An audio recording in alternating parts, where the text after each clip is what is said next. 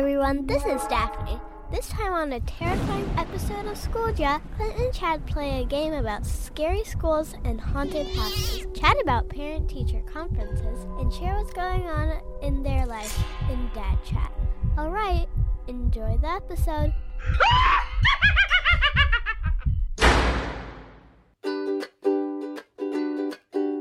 Hey everyone, this is Chad in ghostly Astoria, Oregon. And I'm Clint in spooky Roanoke, Virginia. And welcome to Schoolja, The podcast where two middle-aged teachers, dads, and hipster doofuses talk across the country about their combined 30-plus years of education experiences. And anything else we can come up with. We live to please. The goal is to make a podcast that teachers and everyone else, tell your friends, find as fun and interesting as the teacher's lounge during lunch, but without the complaining. We don't complain. We express dissatisfaction or annoyance about a state of affairs or an event. Dude, that's literally the definition of complaining. Yeah, well, sorry. So last season, one of our favorite segments was our Would You Rather Teacher Edition. Yes, it was. And we had so much fun forcing each other to choose between two horrible options, we couldn't help but bring it back. The rules to this game are simple. Each of us comes up with one teacher duty that sucks, along with some other horrible thing that no one would want to do. Then we ask each other which one we would rather do and discuss our choices. And neither one of us knows what the other person has picked. Okay, I'll go first. All right, bring it. So, would you rather be asked to present the new initiative that your school has implemented at a school board meeting, where you are the last item on the agenda right after public comment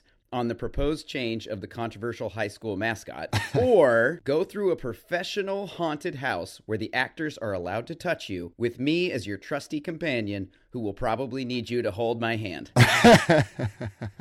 Oh, man, this is good. So a little backstory with this. Clint and I did walk through a non-professional haunted house one time that was put on by some students in our school, and you were the worst partner ever. First of all, give credit to the students. It was pretty scary. You had to walk through these different classrooms. All the lights were off. They had like these old medical beds and creepy kids were laying in them and blood all. It was pretty good. But you screamed like a small child multiple times. Right. And made it way more scary for me, in fact. So a professional one would probably be 10 times worse. I would need you to hold me, Chad. Right. I understand that. The flip side of that is I have been to many of these types of presentations you're talking about. To say that they go sideways would almost be a compliment. I would have to really, really, really believe in the new initiative. I'd have to really feel like, oh, I love this and this is something I want to do, because if I didn't, it would be even worse. With that all said, there is no doubt in my mind I would rather walk through a haunted house with you. Yay! That makes me really happy, because I was going to be kind of sad and a little hurt if you went with the... If for no other reason, the stories that I would have after that would be priceless. Oh, yeah. The thing I remember sure. doing, and that I do in most haunted houses, is when I walk through, I point at the people that are there, and I'm like, you're not real. There's a man. He's standing over there, and you're not going to touch me, because I see you. And I just get super jabbery talkative. You talk yourself out of the fear. Right. And it doesn't work. And it's not good. So yeah. Well, thanks, man.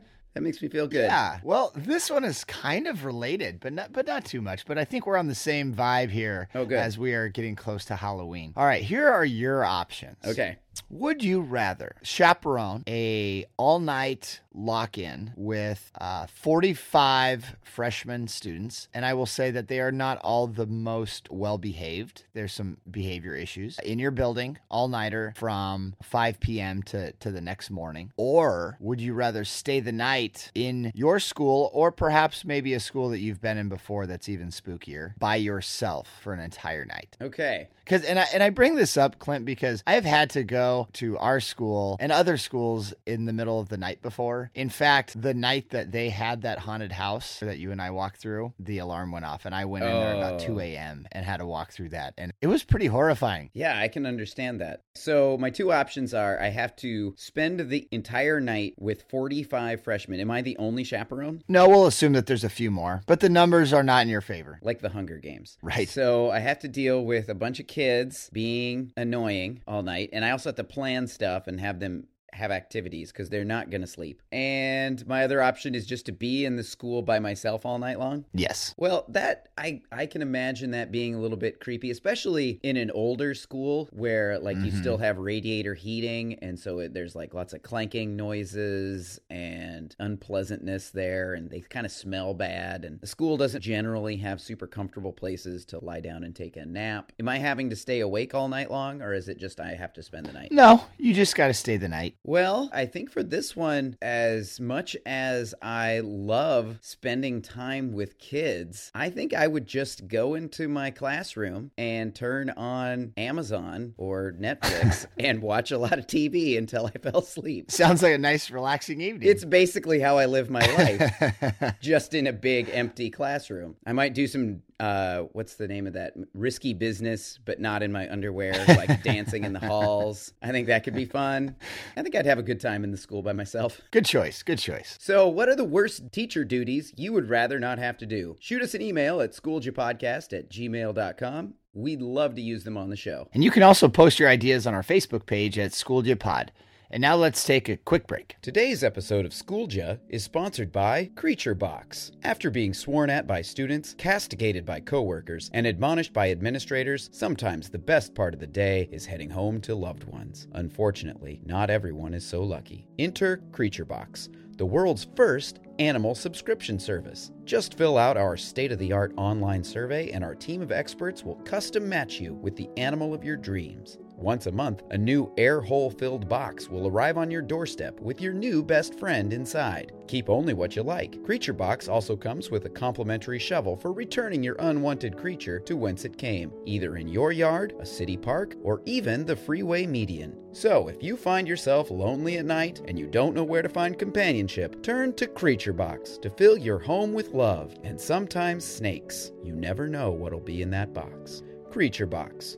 We know you're desperate. Welcome back. It may be hard to believe, but most school districts are already 1/4 of the way through the school year. I know it's crazy how quickly the first part of the school year goes. And among the busyness of autumn holidays like Thanksgiving and Halloween And don't forget, October is National Popcorn Popping Month and National Sarcasm Awareness Month and Self-Promotion Month. Right, of course. Like I was saying, we have a lot going on. And somewhere in the middle of all this, most schools are hosting some version of parent-teacher conferences. And as we're getting close to Halloween, we thought we'd talk about the scariest thing of all those parent-teacher conferences. They are a common practice pretty much everywhere. So as teachers with many hours of practice, and also as parents who have sat on the other side of the table, we decided to explore the world of parent-teacher conferences for this spooky Halloween episode. We'll dive into what we try to accomplish as teachers during these meetings, provide a few tips for parents, and discuss the relevance of the face-to-face conferences in today's world of digital communication. So, Chad, as a teacher, what do you like to do to make conferences go well? My whole goal is to just meet parents and try to build a little bit more of a connection with the student through parents. I try to stay as much as possible away from grades and missing assignments because I think sometimes that's the rabbit hole you can fall down.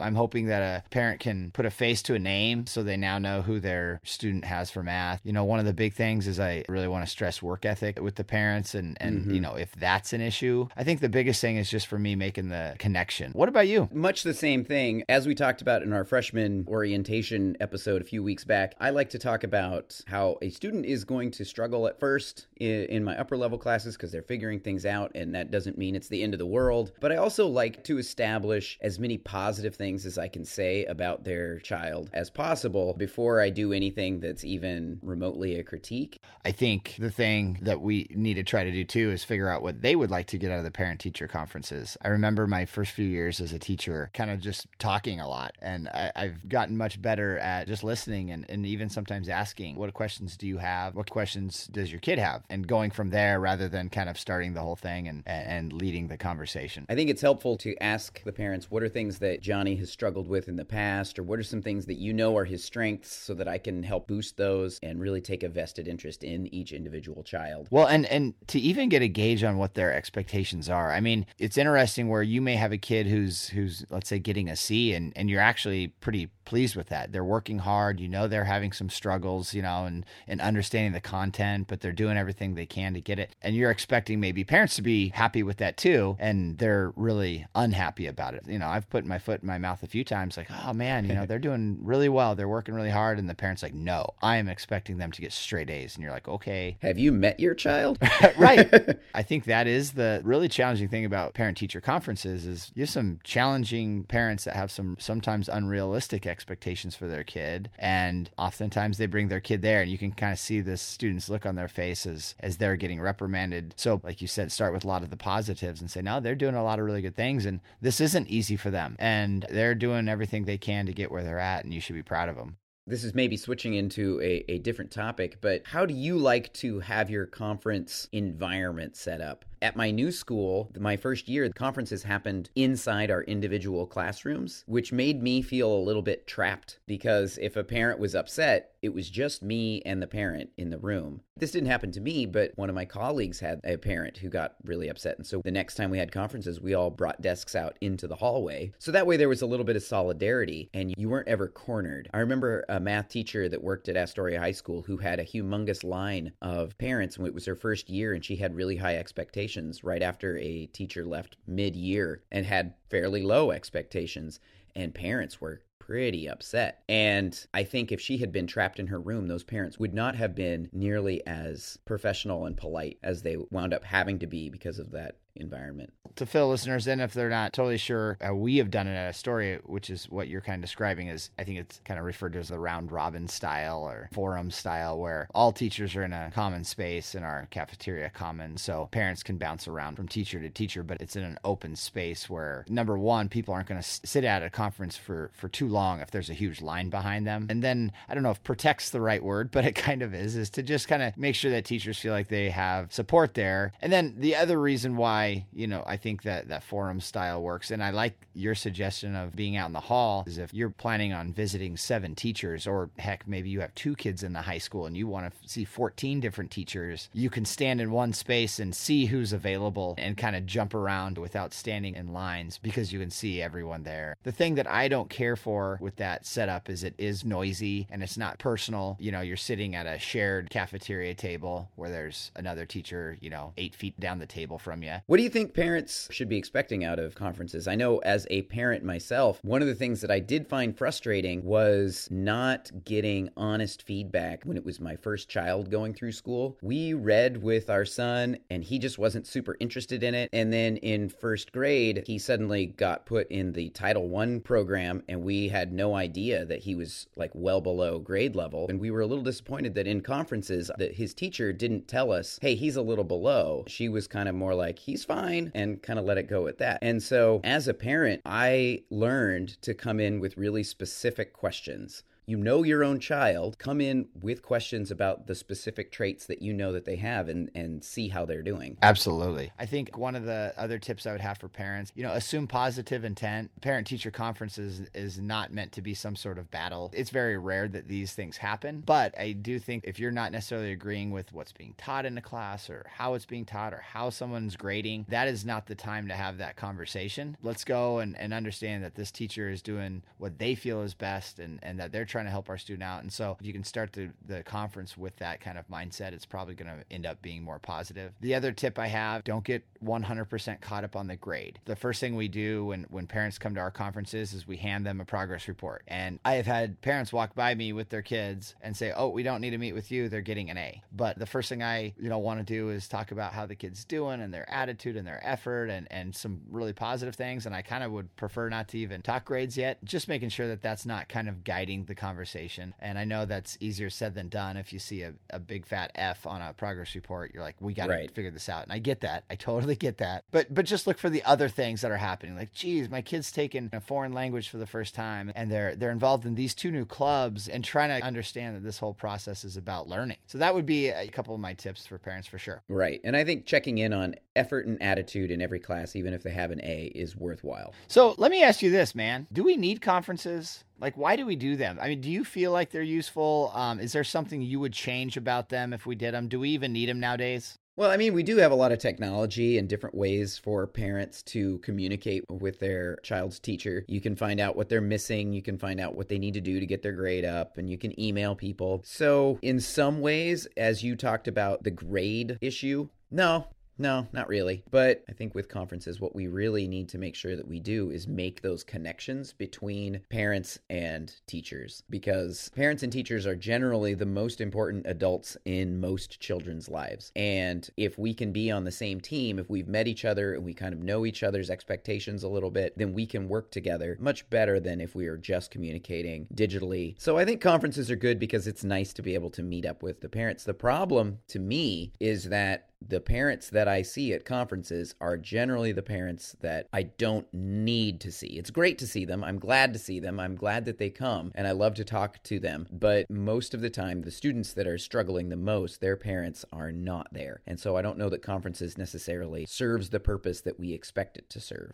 You know, I don't know what it is for you at your school, but the statistics that we get every year from the percentage of parents that attend conferences is always very poor. It's usually well below 50%, I believe. You know, when we ask, do we need them and why do we have them? I would say, man, if I could meet 85% of my students' parents, I would say for sure. I think it's an awesome use of time because our attendance isn't always great. Sometimes I question if it's worth the time. One last thought to that. In the spring, because our attendance has always been so poor, we do attempt more of a specific invitation-only part of conferences where we identify a dozen students from each grade level that are really close to passing or making it, but they're just on that brink of slipping. And we do try to make appointments with those parents where they get a chance to meet with multiple teachers at the same time in more of a kind of a meeting type setting. It's more like an intervention team. Yeah. And I like that because, you know, you couldn't do that for all students because you just can't, you don't have the manpower for that. But it does seem to be a more effective piece, especially because we spend a lot of time identifying the students that we want to meet with. And it's always going to be kids like, hey, they have a chance, but they just need this intervention to make it work. So I really like the concept behind that. One other thing that I really like about conferences, I love that sometimes I get to meet parents and I now see their children in a whole new way, where it's like, okay, I understand where you're getting your quirks from. Sometimes I see why they have the attitude that they have, and you get a fuller picture of what this child is going home to every day, and perhaps how that affects who they are and what they do in your classroom. And generally, having conferences changes my attitude about the child more than it changes the child's attitude towards me or towards class. I mean, I've had the people who've come in to be the parent at the parent-teacher conference are older brothers or older sisters. And you can be like, well, where's mom and dad? Oh, they're in jail. They're not in the picture anymore. It brings a level of humanity to our students that sometimes, unfortunately, when we only see them in the classroom for an hour and a half a day or an hour a day, it becomes really easy to see them as almost commodities instead of as people. And so I like conferences for the humanizing aspect of things too. I've often wondered, and this would kind of be a stretch from the norm for sure, but I've often wondered if we ever hosted conferences at a separate venue, like a restaurant that has a large meeting space or a convention center or something that like maybe was attached to a place where people could get food and kind of like try to do something different that might entice people to come. And if maybe we'd get better attendance that way. If a parent had a bad experience as a high school student, sometimes that's hard to let go. And I mean, we live in a small community. Many of the parents went to high school here. And so many of them don't want to come back. I mean, there's not the same teachers and it's not the same administration, but for some of them, it's just not an experience that they want to go through again. And so I've often kind of thought out loud before of, man, what if we tried this somewhere else? Just did it in a different location and see if, you know, do it downtown somewhere or somewhere where it's easier for people that don't have transportation to access and see if we'd get a different type of turnout. Or even do something where, you know, you get a bunch of local food trucks or something to set up shop in the parking lot. Because a lot of people are running in after work and they aren't going to be able to get to dinner. And if you can make it kind of a community social event as well as conferences, it would be a more successful draw than just, you know, a piece of business where you might be getting lots of bad news. And people try to avoid bad news. For any new teachers that listen to this podcast, I will tell you it gets better and you get more comfortable as the years go on. I think now, as I've done this for so long, there's not many situations that I haven't probably seen where I don't know, at least feel a little bit more comfortable on how to handle it. You kind of learn a few more tricks as you go along. That was a lot of conference stuff. I think that just about covers it. Do you have any conference queries that we didn't answer? Perhaps a compelling conference conundrum you want to share? Contact us on Facebook or Twitter at SchoolJapod. Or send us an email at schooljapodcast@gmail.com. And now another word from our sponsor. Hey listeners, this is Chad. You know, schools are disgusting places, something we've documented in great detail on the show. But there's perhaps no one item in a school more disgusting than a class hall pass. Think about it. Not only is this thing touched by maybe hundreds of hands per week, but its primary purpose is to travel to and from the ultimate cesspool of filth, the bathroom. That's why I'm thrilled the good people at Trojan have developed the Hall Pass Glove, the first single-use disposable latex hall pass cover. It's simple. The student grabs a Hall Pass glove from its wall-mounted dispenser, slides it over your class-issued Hall Pass, and simply throws it away after use. As easy as 1, 2, 3. It's made from the same high-quality, non-permeable material Trojan is famous for. And the best part? All those nasty germs end in the trash and not crawling all over your Hall Pass, waiting to jump onto the next unsuspecting student. So, as flu season approaches, consider the Hall Pass glove for your classroom. Now, back to the show. And welcome back to our third and favorite segment of the show, Dad Chat. It's a time for us to reflect on some of the things that are making us happy. Chad, why don't you start us off? All right, man. I know I'm going to sound like a dork here, but I absolutely love the fall. Aw. Of my seasons, if you were to have me rank my seasons, it would be fall, and then maybe fall again. And then maybe spring or summer would fall somewhere in third or fourth or fifth place. I love the weather. I love the things that we do in the fall. You know, the holidays and the idea of the upcoming holiday season and Christmas and all that's coming up. And as you know, I'm a big football fan and football coach and all the kind of football stuff that comes along with the autumn and the leaves and everything else. And we kind of joked last episode about the leaf peeping. Is that not just driving around and looking at leaves? Yeah, it is. While I've never done that, I can totally see why people do it. And I've heard, certain parts of the country, like the Northeast, is just an amazing place to go leaf peep. And there's just so many really cool things that I like about this time of year. So I'm just in a great mood lately, man. As the weather's changing, and we've had some amazing weather here the last few weeks in the North Coast. This is oftentimes the best time of year. These cool, crisp evenings and mornings just put me in a great mood. So I know we've spent a lot of dad chats talking about family and things we got going on. And I just wanted to share with you how much I'm loving this time of year. Well, that's fantastic. I also really like autumn. What about you, man? First of all, you need to know that right now I am potting with a visitor. Little Mac and Cheese has just jumped up in my lap, which reminds me of my daughter and your same birthday. Misha just had her birthday, and we got Mac and Cheese when she turned, I don't know, like 6 or something. And Mac and Cheese is a cat. Mac and Cheese is a cat. Yes, that's right. Right. It's not. You don't just have a pile of mac and cheese sitting in your lap. It's this bowl of moldy mac and cheese that has become sentient and can move around. But my Dad Chat segment is going to be also about something that is autumn related. Obviously, since we make a podcast, I love podcasts, and I also love Halloween. Halloween is one of my very favorite holidays. It's just very silly and fun. Our neighborhood blocks itself off. Like, there's no cars. They block off the roads. Oh, cool. And kids can walk all over the place, and kids go crazy here with their costumes. Last year, I had a spot-on perfect 8-year-old Janet Jackson. It was fantastic. And so I just sit on the front porch like an old man and hand out candy, and it's super fun. That's awesome. But one of the things I love about Halloween is things that are a little bit on the spooky side, a little scary. And there's a podcast called Limetown. And Limetown came out a few years ago. They have one season done now. And on Halloween, they're going to drop another one. They're going to start up season 2. And Limetown is basically, if you've listened to the podcast Serial, the first season where they kind of have this mystery, and every week they go a little deeper into the investigation and they're trying to figure it out. And the idea is that the narrator doesn't know what's going to happen, and she's trying to figure it out as she goes. And that's more or less what Limetown is, except for it's fictional, but it's done in the same style as Serial. So there's lots of interviews of all these people, and the idea is there was a town that was built in the mountains by these genius scientists, and all of these people came in, and it was a perfect utopia, and then all of a sudden everyone vanished. And so the woman is trying to figure out, how did everybody vanish? And the first episode is a little slow, but after that first episode, things really start to accelerate quickly, and it's just a fun, family-friendly sci-fi mystery that has some horror elements. I re-listened to the first episode today as I was preparing for this podcast, and it still kind of gives me chills, even though I know what's coming. Ah, cool. It's a really fun one. It's short. It's only 6 episodes of a half an hour each, so you can kind of blast through it here before Halloween and then listen to season 2 if you want. It's a fun little show that I really, really like. So Limetown season 2 is my pick, not my love for Oreos, as you put in the notes. Fair enough. But you do love Oreos. I do love Oreos. They are kind of the perfect cookie. I would agree.